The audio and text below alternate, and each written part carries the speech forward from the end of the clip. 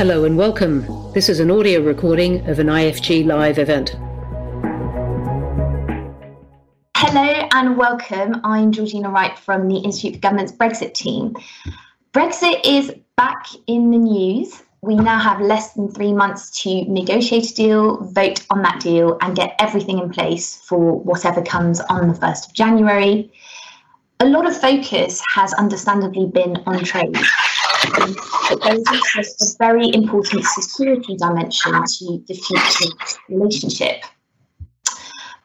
This week, the UK's chief negotiator, Lord Frost, in Parliament said that there had been a lot of progress on the security deal, and we've heard similar noises from Brussels. But like much of Brexit, there is still a lot to be done, particularly on the details front. I'm absolutely delighted to be joined by this distinguished panel this morning to discuss the aspects of our future UK-EU security relationship and what we might expect from this relationship going forward. So we have Naomi Long, Minister of Justice in the Northern Ireland Executive, Sir Julian King, who was Britain's last EU Commissioner for the Security Union and now a Fellow at the Oxford Internet Institute, Sir Robert Wainwright, who was Director of Europol, the EU's agency for law enforcement cooperation until 2018, and now a partner at Deloitte, and Patrick Helvard, who was Director General of France's Interior Security and is now a Senior Advisor at the Institut Montaigne, a think tank based in Paris. Hello to you all. So before we start, just a few housekeeping rules. This event will be live streamed and it will be held on the record. There will be a recording available after the event, so you'll be able to catch that on all our social media platforms. We will be live tweeting, and we encourage you to live tweet as well using the hashtag IFG Brexit. And if you'd like to submit a question, please do so. We have a Q&A monitor who will make sure that I see your question.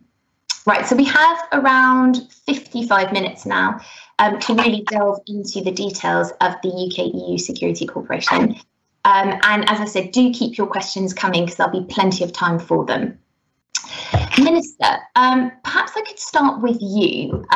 Theresa May, as former Home Secretary and Prime Minister until recently, cared a lot about security, and we know that the Prime Minister, in his mandate for negotiations, talks a lot about a secretary security. Can you tell us a little bit more about how Brexit will impact Northern Ireland specifically?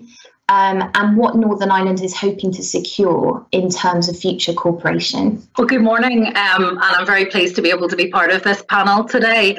I think for Northern Ireland there are a number of challenges. I mean, clearly Northern Ireland was not in favour of leaving the European Union because I think much of the good cooperation that we have been able to benefit from North and South, and also the political changes in Northern Ireland have been largely reliant on seamless movement and seamless flow of goods and services and data and people around these islands. And so for us, having a land border and that becoming a more prominent issue has led to a degree of political tension. And so I suppose the first thing I would have to say is that given the context in Northern Ireland, we are obviously concerned about the issue of Brexit or any border checks being exploited by those who unfortunately are still wedded to violence. And I think that that is a risk for Northern Ireland in terms of our stability. However, on the wider security cooperation and the future security partnership, we know that the negotiations on that have been, I would say, maybe more productive than some of the trade discussions have been to date, because I think we all have a vested interest right across Europe to cooperate fully when it comes to policing and justice issues, because we know that crime doesn't recognise borders and therefore we can't be impeded in our work to create a secure future for our people. However, there are issues around trade, fisheries and state aid which could jeopardise the chance of an overall deal, because obviously progress on the security partnership is coupled to getting a deal on those issues. So my key concern is that nothing will jeopardise the excellent relationships that we already have with the Irish Republic and also with other parts of the EU after the end of the transition period. As you know, those things are important in terms of the Good Friday Agreement, as I've said, but are also important in terms of our ability to fight organised crime and also terrorism on this island and indeed within these islands. So it's incredibly important, and it's been highlighted, I think, by operations recently, like Operation Arbacha, which was a multi-agency, multi-jurisdictional operation against terrorism in Northern Ireland, and one that was highly successful. So I think it's important that we do that. And I recently met with the Home Secretary just to underline my concern at the lack of clarity over the Northern Ireland Protocol and the questions that arise from some of the government's approach on this, and also the impact of the Internal Markets Bill, which could have negative consequences for justice outcomes. Some of the key issues for us around trade and tariff variables is that we are concerned that they may be exploited by organised crime. And we have quite an enterprising group of people, particularly around the border, who are willing to exploit every differential in order to try to create issues in terms of the black market. So we're very keen to try to have a culture of compliance from the very beginning, which means clarity for businesses who want to comply, but also, I think, a culture of lawfulness in Northern Ireland, which just needs to be constantly reinforced because of our history. I think that's important. We're working very closely with our justice partners to ensure we're ready for any possible non-negotiated outcome, and we obviously have contingency plans in place. But I think unless we get that comprehensive deal on justice and security, the loss of the EU justice measures will be felt very strongly in Northern Ireland. And I suppose in the absence of a deal, we will need to explore bilateral agreements with Ireland at the very least, because we have issues here that need to be followed up in lifetime on a cross-border issue. And for us, the real challenge at the moment is around data adequacy and sharing, because without that live sharing, we will not be able to do policing and justice in the way we have to date. And I think that would be not just a shame, actually, but it would be placing the population in Northern Ireland at considerable risk. Thank you. There's a lot in there that I'm sure we'll come back to, in particular sort of the bilateral potential for bilateral agreements if there is no deal at the end of the transition period, and also questions around data, which we'll come to. So, Gillian, perhaps I could turn to you next. You were in charge of the EU security brief. Building on sort of what the Minister was saying, what in concrete terms would you, what does leaving the transition period with a deal look like for security? And is that enough, bearing in mind all the things that are happening right now, because, of course, the UK was a member of the EU and now still in the transition period? What does that look like on the 1st of January if there is a deal? Well, good morning, and thanks for inviting me.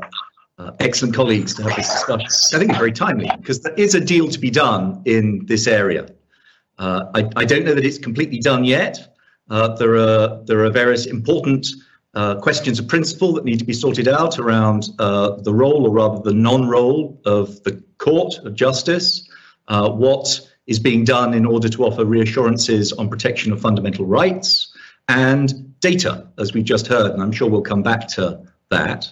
But if you can find a way through on those issues, then there is the possibility of having a new relationship. I mean, obviously, the UK will not be a member state. And so you can't have a relationship like the relationship that we've enjoyed while we were in the European Union. It won't be the same. It will be a dialed down relationship, but it will still be worth having, I think, and is significantly better than the alternative. There are ways in which you can build on various third country precedents that exist to reinforce those, to have a useful partnership between the UK, outside the EU, and the systems that have been built up over the years to cooperate on these justice and security matters inside the EU. So you can have a relationship with some of the key agencies. Europol, Rob can talk a bit about the benefits that can be had both ways for really good relations with third countries. There's an excellent relationship that's lasted for years between Europol and the United States, as one example. There are some other agencies, Eurojust, that brings together prosecutors, which you can build a relationship with. You can build a relationship with some of the key databases. Maybe not all of them. We can come back to that later, but there are some very important databases for exchanging information on fingerprints, DNA, vehicle registration, some of the practical stuff that would make a real difference on the ground, for example, in Ireland and Northern Ireland. There's a database for exchanging information on criminal records that's been much used. There are data exchange networks for monitoring who's coming in and out of airports. All of those things you can build a relationship with. And there are some instruments, including legal instruments, that you can mirror, even if you don't participate directly in the EU instrument. So one that's often in discussion is what are you going to do about extradition? Once you're not a member, you're not in the European arrest warrant. But can you build some sort of cooperation around extradition and surrender of people who you want from another country and that other countries want from the UK? And I believe, yes, there are precedents that you can work with there. And there are various other very important instruments like mutual legal assistance, where you can do better than the rest of the world by having a privileged relationship between the UK outside and the EU member states. So all of those things, I think, are definitely worth trying to secure. Briefly, if I could follow up on that, because you talked about precedent, which is obviously very important and something that the UK and the EU have used multiple times throughout these negotiations. But do you think precedents are enough, or do you think that the UK and the EU should be more ambitious in terms of their security relationship? Well, I've always advocated, in previous role and since finishing, that we should be as ambitious as possible in this area for all the reasons that Naomi's already spelt out. We're talking about shared challenges. At the hardest end, terrorism doesn't discriminate between whether a country is in or out of the EU or in or out of Schengen. These are people who are trying to disrupt our way of life. They target our values, which remain shared values.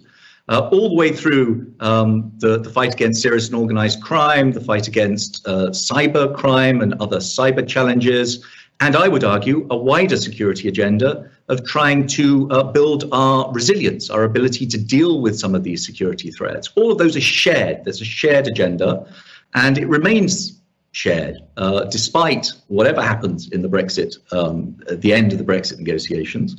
So I do hope that we can be ambitious. But there will be limits.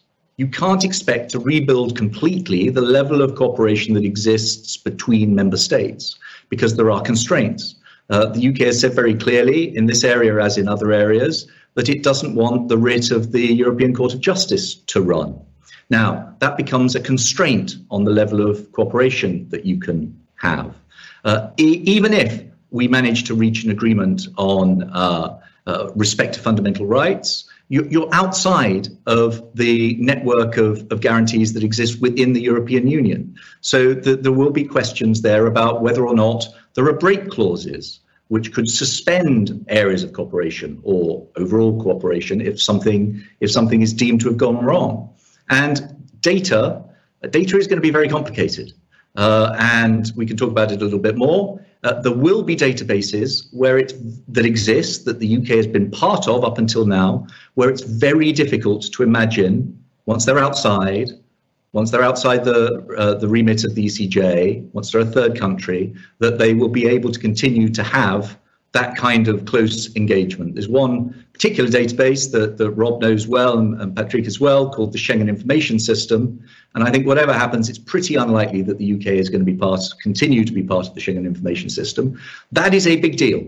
And we'll need to think about alternative ways of trying to do some of the work that system does at the moment. It's a system that shares alerts between frontline policemen, border guards, immigration officers. It's used billions of times a year. That's billions with a B. And it's a fantastic network that helps people who are on the front line to do their job, to help keep us safe. If we're outside of that, then we have to look seriously at what else we can do to try and backfill that kind of cooperation. Great, thank you. And that sort of is a nice segue, perhaps, to you, Sir Rob. You headed one of the EU's most important agencies and, introduced new processes to facilitate the exchange of information across borders. Building on this data point, what are the consequences if there's no agreement on data? How would that impact UK and EU cooperation, particularly in law enforcement? Well, Georgina, good morning. Yes, I think it's important, just to follow on the point that Julian was making, important that we understand the context here, just how critical information sharing is to the business of law enforcement cooperation across Europe. The lifetime sharing of data is how criminals and terrorists, who are increasingly moving across borders in Europe and indeed beyond, it's the lifetime sharing of data relating to that movement and their identity is how the criminals get identified and are able to be tracked, and indeed terrorists as well. It's the heart of pretty much all successful police operations in this modern age. It was very much at the heart of Europol's ability to grow as an agency and become more relevant to the security authorities of the member states. Europol, over the period that I was there, and it's continued since, built a common information sharing unique in the European Union that now links over 1,000 different law enforcement agencies and teams from around 40 countries. That's a lot of information sharing, lifetime data, supporting a lot, tens of thousands of important cases each year that are aimed at identifying and indeed disrupting significant criminal and terrorist operations. Now, the UK was a primary player in developing that system, in feeding that system with significant amounts of investigative data each year. And indeed, apart from that, as Julian mentioned, Schengen Information System and indeed others, there are very important effective EU systems and databases as well available. So it's become a mainstream way, in a very practical way actually, for how effective policing is done, not just across Europe, but also in supporting, therefore, investigations in the country itself. It reflects the globalization of how crime and terrorism has become, that it becomes a fundamental way in which you can prosecute your business. So yes, of course, it's very important, therefore, that any agreement keeps that information exchange flowing, at least in large part. Julian gave an example of how it might be difficult to do that in one area like the Schengen Information System. In the case of Europol, it is possible to do. The Europol model indeed does allow for information exchange with non-EU members. I think Julian mentioned the example of the United States. Indeed, significant non-EU member exchanging a lot of data with Europol, and there are others as well, albeit on a much less high volume nature than the case with the UK. So I think we're talking about a different order of volume and scale, but nonetheless it is possible. But there are rules to follow. As the Minister mentioned, we have to reach a level of so-called data adequacy with the EU standards on privacy especially. Now, you may have noticed, some of your viewers today will have noticed a ruling earlier this week by the European Court of Justice, which isn't going to help much here. It found that certain so-called surveillance powers in countries, including the UK, in fact, which allows authorities to access data, is not consistent with general privacy norms. Now, that complicates things because that will directly affect the extent to which the UK may rely on a data adequacy decision in the future. So yes, I mean, to sum up, Georgina, yes, it's a good question. And I think, yes, this is at the heart of what an effective security agreement looks like. It is pretty vital, frankly. It is very challenging to get right. I think Julian's point, though, on ambition is important here. I think you can't compare the UK's position as a precedent to any other, frankly, even the United States. It's in a pretty special place, given the extent to which it has committed so much of its resources so far to helping other member states. So, we are in already a unique position, and I hope that sense of ambition on both sides will still get us over the line in large part. Thank you. And yes, you're absolutely right. There was a question from Lord Ricketts there about what the recent judgment meant and how it might impact Brexit negotiations on finding an adequacy agreement. Batik, you've been patiently listening into all of this. So Rob and Julian talked about the UK being, we should have high ambition for our future security relationship. Your view from sitting in Paris, obviously UK and France have a strong intelligence relationship. The UK has made use of a lot of these EU databases for security. How, on the one hand, Brexit will complicate this relationship, but is it possible for the UK to have a privileged security relationship with the EU?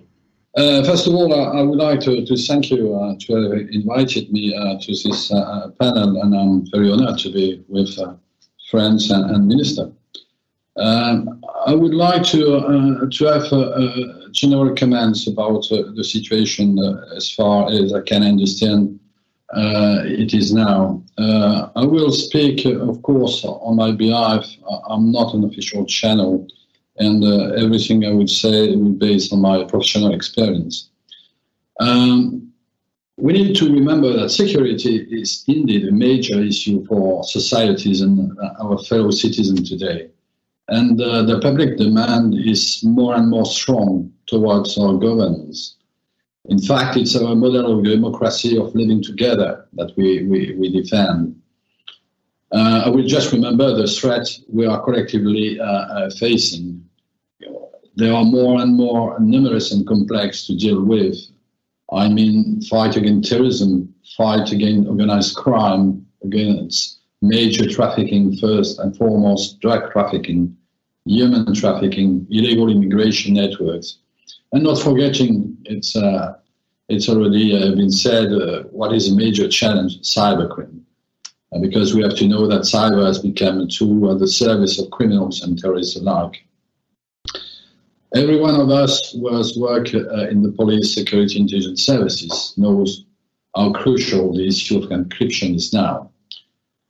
One remark is that given the scale and complexity of the threat and their transnational nature, because crime knows no borders, I think, and I'm sure, that we need more cooperation, not less. And that's a challenge we are facing. This being said, what is the cooperation between the European Union and the United Kingdom within the framework of Brexit? First observation I will make is based on my professional experience. I can tell you that United Kingdom has always been an essential leading partner in the fights against many of these threats, and particularly against the threat of Islamist terrorism. I know that on the other hand, United Kingdom has a crucial need for its European partners in the field of security because it belongs to the same geographical area in the context of high mobility of people. So we cannot afford to weaken the capabilities of our respective security forces. The result will be that there will only be losers. For my part, I have always defended the idea that in the Brexit negotiation, we should dissociate economic issues from security issues, which I will also extend to defense issues. If I'm going into detail in the area of police and justice, there are many communitarized tools, such as files, Julian mentioned it, Schengen, DNA, or European arrest warrant.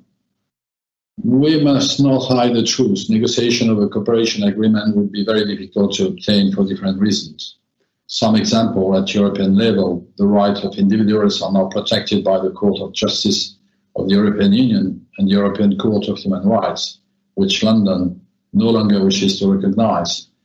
And we have also to bear in mind that we must not forget either that an agreement will require the approval of the 27 member states. It's a long way.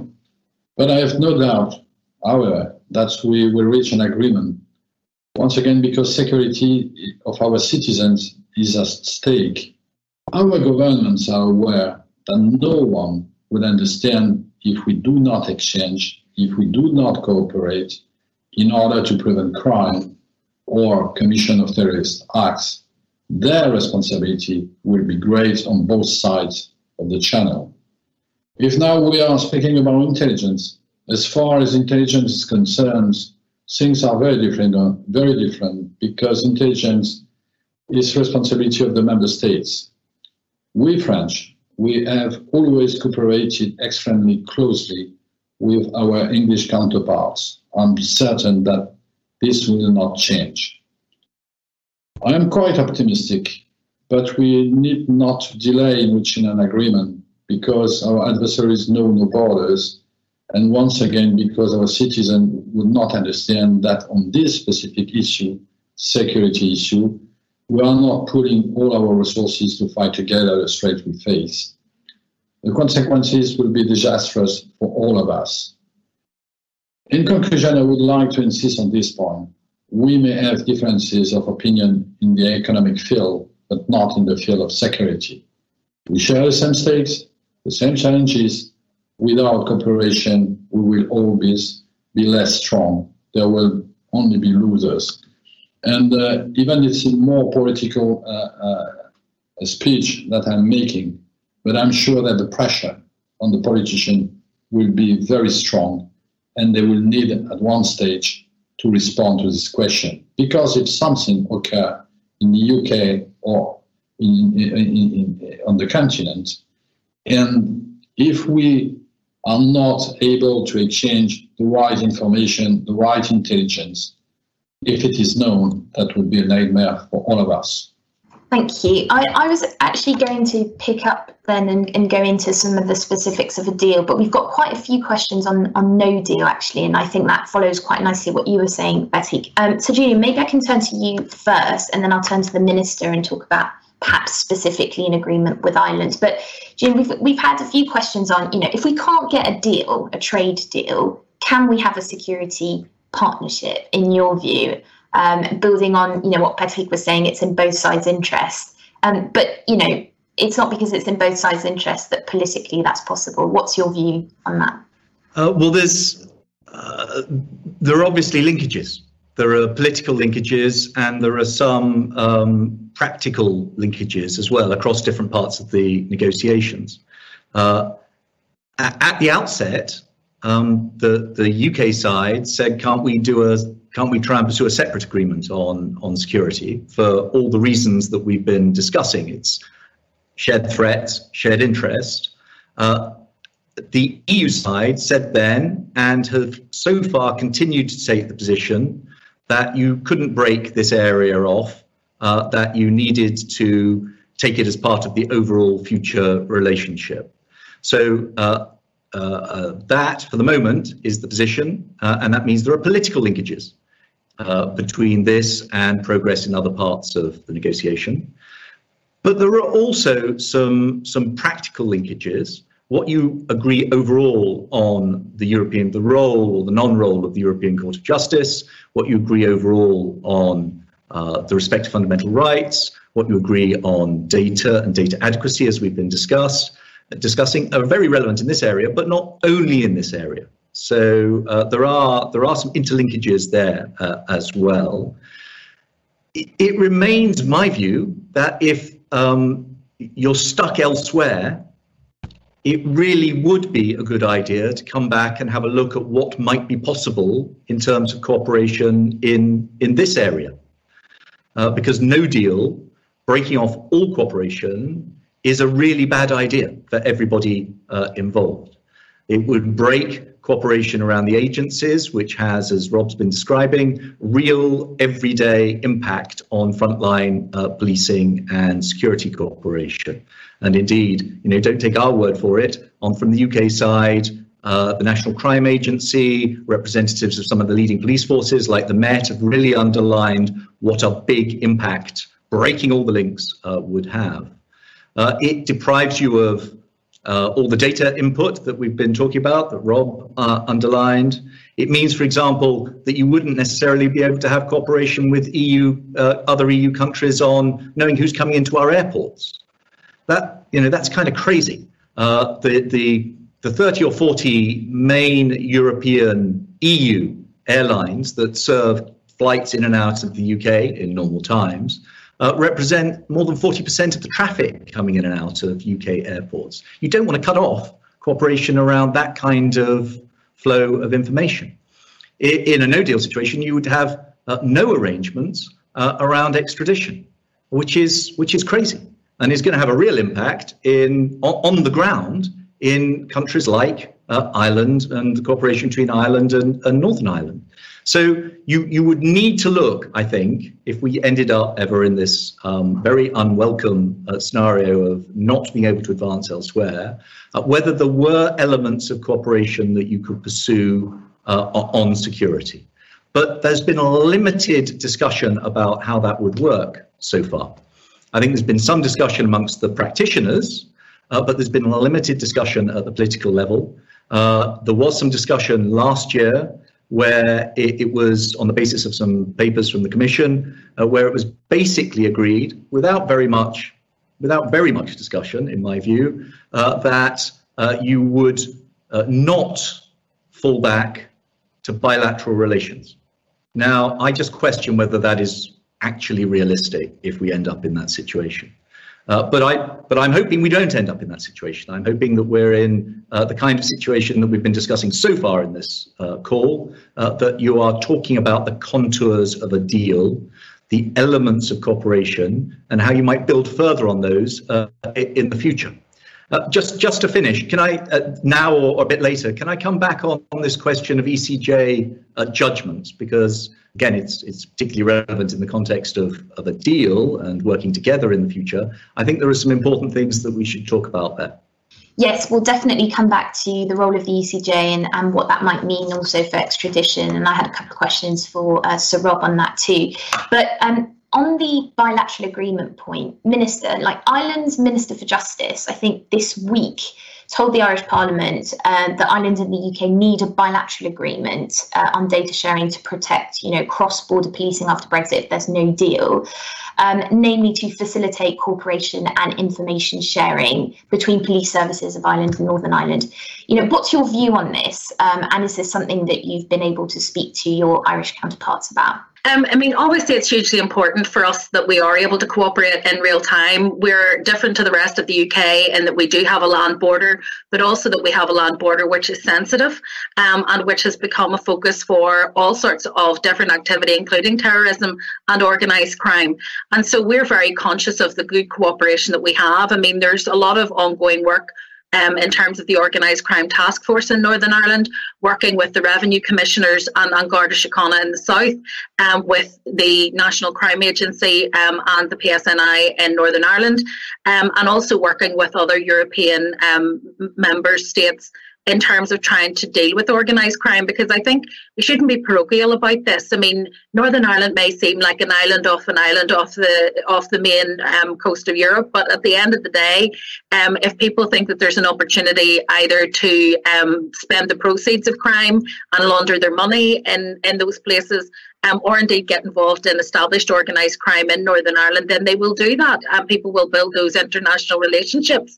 And it seems to me to be going in the wrong direction if we end up breaking up the security cooperation at a time when clearly those who are involved in criminality are building their networks very strongly. So I think it's important that we're able to maintain that cooperation. I think we also need to be conscious that lack of cooperation and indeed lack of coordination between the UK and Ireland can lead to all sorts of other unintended consequences, whether that is creating the space for further organised crime and black market economy, because the lack of clarity around what any deal is going to be like creates that space in the market. But also I think just in terms of stability around the border areas and how we police those is also highly dependent I think on the relationships between the British government and the Irish government, and those have not been as good as I would have liked. And I think, Sir Julian will recognise from his time spent around Northern Ireland that it's hugely important that there are good and positive relationships, because I think that sets a context for the kind of the cooperation that we get with communities as well in terms of fighting crime in those areas. It's important for us that we're able to share data in live time, but also we have to bear in mind that Ireland is our largest customer when it comes to extradition and vice versa. So most of the extradition that we deal with in Northern Ireland is from the Irish Republic. And for many, many years, that was an incredibly fraught process. And actually the European arrest warrant took a lot of the political tension away from that issue and allowed it to be dealt with in a different context. To have to now go back and start to rebuild those things, you could find situations where extradition becomes again very politically sensitive and contentious. And that was very difficult to us during the worst of the troubles in Northern Ireland, and it would be concerning to me if we were to regress in that direction. Certainly the Irish government, when we talk to them, are very keen that that's not the case. They have already put in place some changes in the law so that we're able to operate on some of the conventions that previously existed in the 1950s. But we do need to bear in mind that if we end up in a no-deal scenario where we fall back and we're relying on European conventions from the late 50s, that crime has moved on dramatically since then. And so to try to use tools that were useful in the 50s to deal with crime in 2020 just isn't practicable, and it isn't sensible. So for us, being able to have live data sharing, to be able to have live cooperation is absolutely crucial in terms of securing the safety of the people on this island, but also the safety of the people throughout these islands and further afield in Europe. In recent days, we have seen organised crime networks from Eastern Europe who have, we have been able to detect that they're buying property in terms of laundering money and so on in Northern Ireland. We've been able to see those linkages are quite strong. So what we need now is maximum cooperation. And I think that for us, it would be hugely important. So the last thing I would want to say is that, yes, of course, there are alternatives. We can go down the route of bilateral agreements. We can work on those with Ireland and we can put those in place. And then we can start to do that with every single one of the EU countries. But that becomes not just complex to operate, but expensive to operate. At the minute, we have this seamless system of transfer and cooperation, and it is the most efficient and effective way for us to do business. And my fear would be that if we aren't able to get the future security partnership put in place, and if we aren't able to rely on those tools that we have at the moment, whatever they're replaced by will be more complicated, more fraught, more open to challenge, and also more expensive for us to implement. And that has major consequences when we are dealing essentially with quite fixed budgets. So I think on all fronts, what we need is the maximum amount of security cooperation. There is the issue of whether or not the future security partnership can be decoupled from the rest of the negotiations. And I have huge sympathy as Justice Minister with those who would want to see that happen. But as Sir Julian rightly says, there are interlinkages. Data adequacy doesn't only affect justice, it also affects trade and it affects services. So it's not as simple as saying that you can do a deal on security but not a deal on other things. Also, the context will change depending on, for example, whether we have tariff differentials, whether we have different customs arrangements and so on. That will affect the landscape in which organised crime will actually exist. And so we need to be conscious that the decisions we take on trade and on other relationships impact directly on the justice system.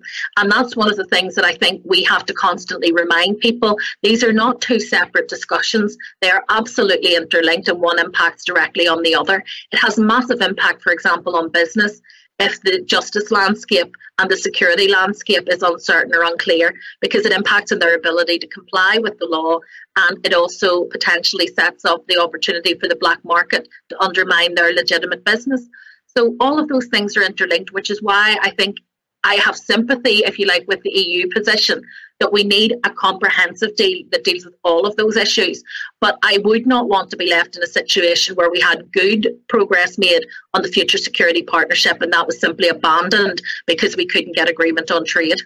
Thank you. And it seems to be the perennial problem with Brexit, where even when there's willingness to kind of, cooperate, it's very difficult to isolate issues from each other. So, Rob, there are two questions for you that have come up in the chat, looking sort of delving into the specifics of no deal. One, in your view, what's the immediate and most concerning impact for UK police and law enforcement agencies in the case of no deal? What is it that they should be focusing on first and preparing for? And second, how feasible do you think it would be for the UK and Ireland to conclude an agreement on extradition to replace the European arrest warrant? Well, of course, the British Security Authority, the police forces, will have been working on contingencies for a no deal for some time. Of course, they have. And those contingencies will be well developed. They will, of course, aim to mitigate the impacts of a no deal. There are alternative methods available to ensure the police cooperation across Europe continues, and we've mentioned some of them already. There are quite extensive networks of bilateral liaison officers, attachés, police attachés, that many European countries share. Patrick will have some direct experience of this. I do as well. Earlier in my career, I was responsible for running the UK's network of police attachés around Europe and beyond. And so I know about how effective they can be. These are experienced, seasoned police officers posted to Paris, Berlin, and other places that can get the job done when you really need it. Interpol, of course, as well, is another unique international police organization, obviously operating on a much more global basis. It has tools for cooperation as well. Another important caveat to bear in mind is that on national security interests, this is a very important point Patrick said.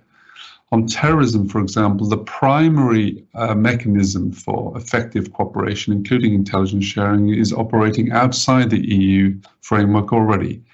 And that, of course, will continue. And that's an important point, actually. I think increasingly there has been a role for Europol to support that, but not at the primary level.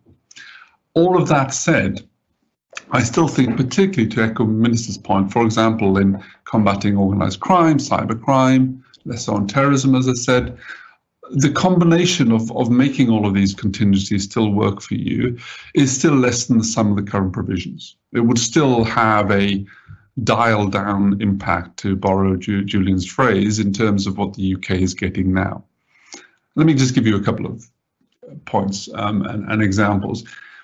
If the UK police are working and tracking a suspect and they know that he's about to travel to France, of course you can exercise your bilateral network and ensure that you have the French authorities.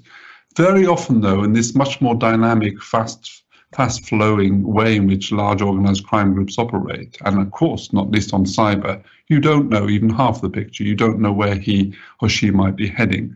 And so without the comprehensiveness of these EU-wide, pan-European databases, for example, you lose a certain systemic resilience. If the Swedish authorities are tracking a serial sexual offender, he's on the run. If they know that he's due to travel tomorrow to London, of course they will alert the British authorities, no deal or deal with Brexit. But very often you don't know that. You don't know where he might turn up next. And if he does actually turn up at the port of Dover or the airport in Birmingham, then if you don't have access to these kind of databases like the Schengen Information System, you lose that systemic resilience. And it's important, really, it's difficult in the end to mitigate for the full consequences of that. With Ireland, I think, there is, of course, as the Minister's been saying, as we all know, there is this unique character of the relationship between the United Kingdom and Ireland. And of course, the special situation in Northern Ireland means that, yes, there have always been sort of special relationships, actually, that have developed to manage the very close sharing of security interests between our two countries, particularly on terrorism. And earlier in my career, I've also had a lot of experience with that. I know just how closely bonded the Irish Garda police are, for example, to the Northern Irish counterparts and indeed mainland. So that gives you a certain framework, I think, but also a deep bonded culture of cooperation that you can certainly work on to have some kind of special agreement, including on extradition. I think that is possible. I still think, same point of systemic resilience, that extradition between Ireland and the United Kingdom is only still a fragment of how criminals and terrorists operate, and it still would be less effective than if it's part of a European system, such as the European arrest warrant that we have at the now. So it's the same answer, actually, I think, Georgina. Yes, we can get something done. Yes, we can probably keep the show on the road. Is it as effective as it is now? No, I don't think it would be. Great, and that actually leads me to a question that Charles Grant from the Centre for European Reform asked, and maybe I can direct this one to you, Patrick. The E3 looks like it's going to play quite a significant role on sort of foreign policy corporations, particularly between obviously the UK, France and Germany. Could the E3 play a similar role on security? Or, would the Germans worry too much that this cooperation takes place outside of the EU institutions? You are speaking about intelligence cooperation, and as it was mentioned, and I did too, is part of the responsibility for each state. So sovereignty, each state is doing what he wants to do with its intelligence. There was in Munich a meeting between head of services, intelligence services, British one, German one, and French one, and they confirmed that the cooperation will continue whatever happens, because it's needed, because we need absolutely to work together, and I don't think anything will change in the future, in the next future, and even in a more long time. So we need to separate police and justice cooperation based most of the time on European rules and intelligence cooperation. You know, we are working together, intelligence and security services, for a very long time, and we are always exchanging, and nothing will change. And I told you before that one of our closest ally in the world is the British services.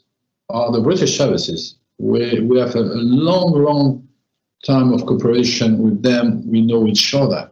It's like I mentioned defense issue. It will be the same, you know, because we are so close. So to respond once again to the question, nothing will change. The fact will be that we need to find new rules if we need to cooperate and to keep at the same standard and level the cooperation between police services and judicial justice system. That's different. And that will need a much more difficult negotiation between all the states and the UK. But once again, intelligence will not be part of this game.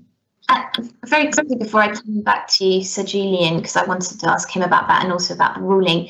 But do you think if negotiations break down, the trade negotiations, do you think it would be possible for the UK and the EU to strike a security arrangement, or would we be looking at the UK striking individual, bilateral deals with different member states?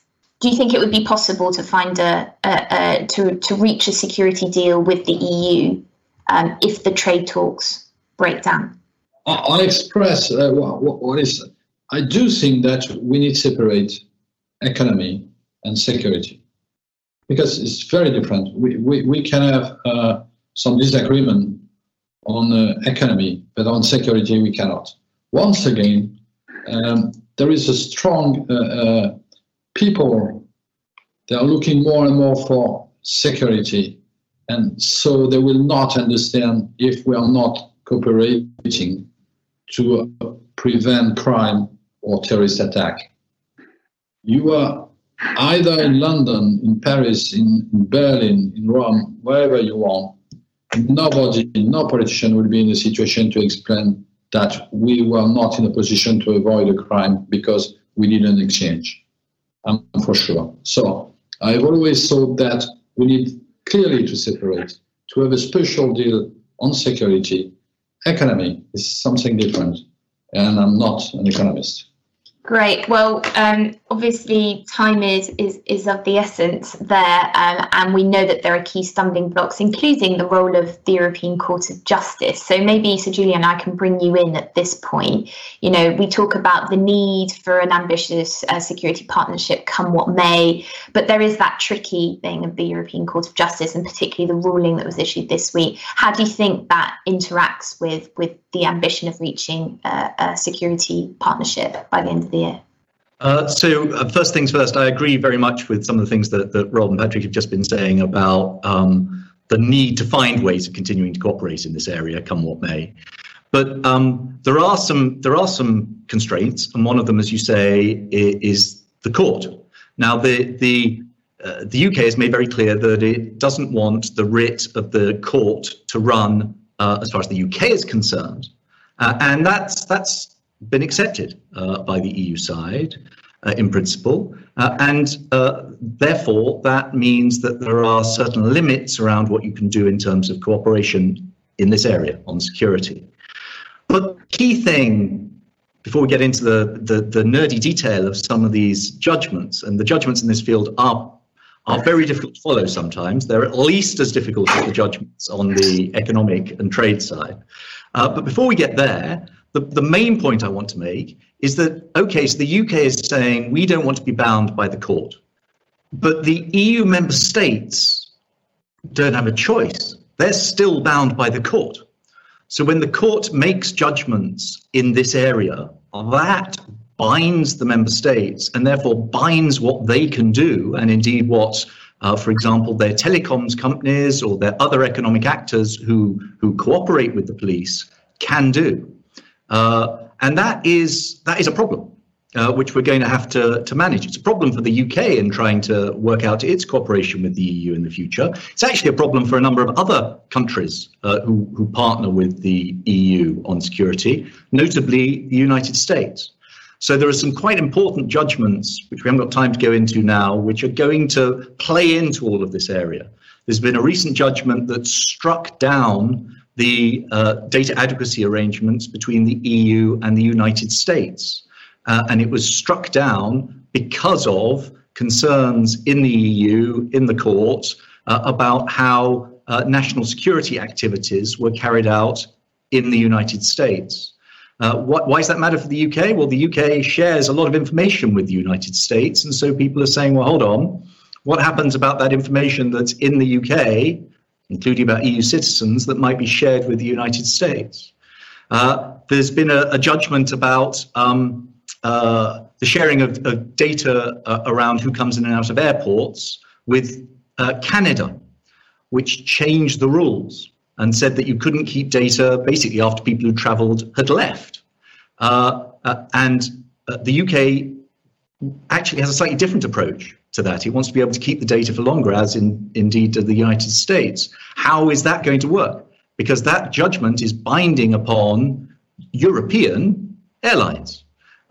There's now, this week, a judgment, which we've referred to a couple of times, on how national security should be thought of in the EU.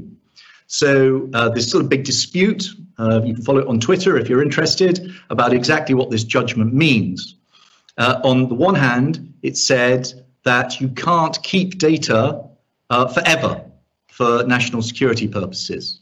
On the other hand, it said that you can keep data if you think there is a national security or public security risk, providing there are certain safeguards. Now, I agree with everything that Patrick said about intelligence cooperation being outside of the EU structures, but this kind of judgment has an effect because it is binding upon economic actors in the European Union. So, okay, the intelligence agency is out with the remit of this ruling, but everybody they work with, all the telecoms companies, all the other economic actors, other parts of government are within this ruling. So we are, whatever happens, going to have to work with certain constraints that come from ECJ rulings, even when the UK is outside of the EU, when it comes to the terms, the conditions, the limits and constraints on UK cooperation with the EU. Great. And on very quickly, maybe, Sir Rob, on the European Court of Justice, I mean, inevitably there will be a role in some form, maybe, well, particularly because it's binding on member states. Does that mean, in terms of particularly the European arrest warrant, do we have to think about something completely different? Is that being ruled out, or do you think there can be a way around that? Well, I'm not sure the other member states are thinking they need something completely different. You know, they will still continue to rely on a system, European arrest warrant, actually, that's proved to be quite effective, very valuable, and far more effective, actually, than the bilateral extradition arrangements that preceded it. So, I mean, there's the problem here, of course, that to echo the point Julian made, you know, that this is court judgments are binding on the remaining 27. There is also this binding culture of acceptance of the way in which these rather effective arrangements like the European arrest warrant are working at the moment. So this is difficult, I think, for us to find a new system. I don't know. There is that sense of ambition we talked about earlier, that maybe there is a way in which the UK, in rather unprecedented ways, can still have some form of access to either the EAW itself or something equivalent. I don't know, but we would need something if we're to keep that major part of police cooperation also functioning after 1st of January. And would we need that to be agreed before the end of the year? Well, I do think that more generally here on security, Patrick's right, of course, that this really matters and we've got to get it right. I do think that there is a possibility of getting something right that just keeps the lights on and keeps the business going as part of a wider agreement. That can act almost as a bridge to the development of a progressively stronger relationship in the years to come. And let's think about what we need to do just to have business continuity to a certain level. But let's allow our ambition, therefore, to go beyond that in the years to come, because I do think that the UK will continue, albeit in a different form, to have such an important role to play in the future of European security. And we must keep our minds and imagination open as to what that might look like and seize every opportunity, not just between now and the end of this year, but beyond that as well, to strengthen that cooperation for the good of all. Great. And we're fast running out of time, so I'm going to, I have one final question. I'm sorry for all the great questions that came in I wasn't able to ask, but if you were advising now Lord Frost or Michel Barnier on the security relationship, what would be your top piece of advice? Maybe, Patrick, we'll start with you. If you were talking to Michel Barnier, what would you say to him? Good luck. I repeat, once again, I think we need to divide economic issues and security issues. And Julian talked about the Court of Justice and the judgment will effectively the work of the intelligence and security services on the continent. But coming back to your question, Georgina, I think I'm sure that we can find a way to maintain the level of the cooperation on police and justice and intelligence matters, because we all need to be effective. And my view is that, once again, our government will support the responsibility if we are weakening the system. The system is quite a good one. We can find the right way, even there are some judgments of the courts, European courts, etc. But on daily basis, the police officers, the people in charge of security, they are working very closely and they need to continue. And if we are putting some barriers to stop it or to damage it, we will be all losers. So I will once again say to Mr. Barnier, put on the side security issues, reach an agreement. Economic issues is very different. I don't know if I'm clear, but that's my view. No, that's definitely clear, and hopefully Paris and Berlin and other countries, capitals, are listening to. Minister, what would be your top piece of advice? I think what I would want to say is that whilst for us in Northern Ireland, a trade deal, a comprehensive trade deal, is enormously important in terms of ensuring that there is that kind of free flowing movement. But I think beyond that, we also need to recognise that the future security partnership is essential. So, trade is important, but security is essential. And I would say to them to prioritise getting a deal on security, because that is the thing that will really make a tangible difference to people's lives in a significant way. And I think if we can get agreement on the future security partnership, then we create the context in which perhaps the working relationships are able to develop so that we can do the rest of the deal that we need to do. Because look, whatever about Brexit, we have to have strong relationships with other members of the European Union. They are our neighbours, they are our closest neighbours. We share the same values and the same ambitions for our people. And we need to find ways of working together beyond the current situation. But for me, I suppose that would be my message. Yes, a trade deal is important, but getting the future security partnership agreed is absolutely vital. And Sir Julian, maybe the last word quickly to you. What would be your advice? Well, I agree with Naomi, so that's easy. Thank you so much to our panel. We've run over time, so I will stop here. Thank you for your time this morning, and to you, all our viewers and listeners. There will be a recording available, so you'll be able to listen to this back. And yes, the next weeks are going to be crucial. We will see what happens, and let's hope that not only you listeners are listening, but also our negotiators here in London, in Brussels, and of course key decision makers in EU capitals. Thank you very much. Thank you for listening, and we hope you've enjoyed this edition of IFG Live. Please do subscribe to hear more, and if you'd like to know about our upcoming events, please visit instituteforgovernment.org.uk/events.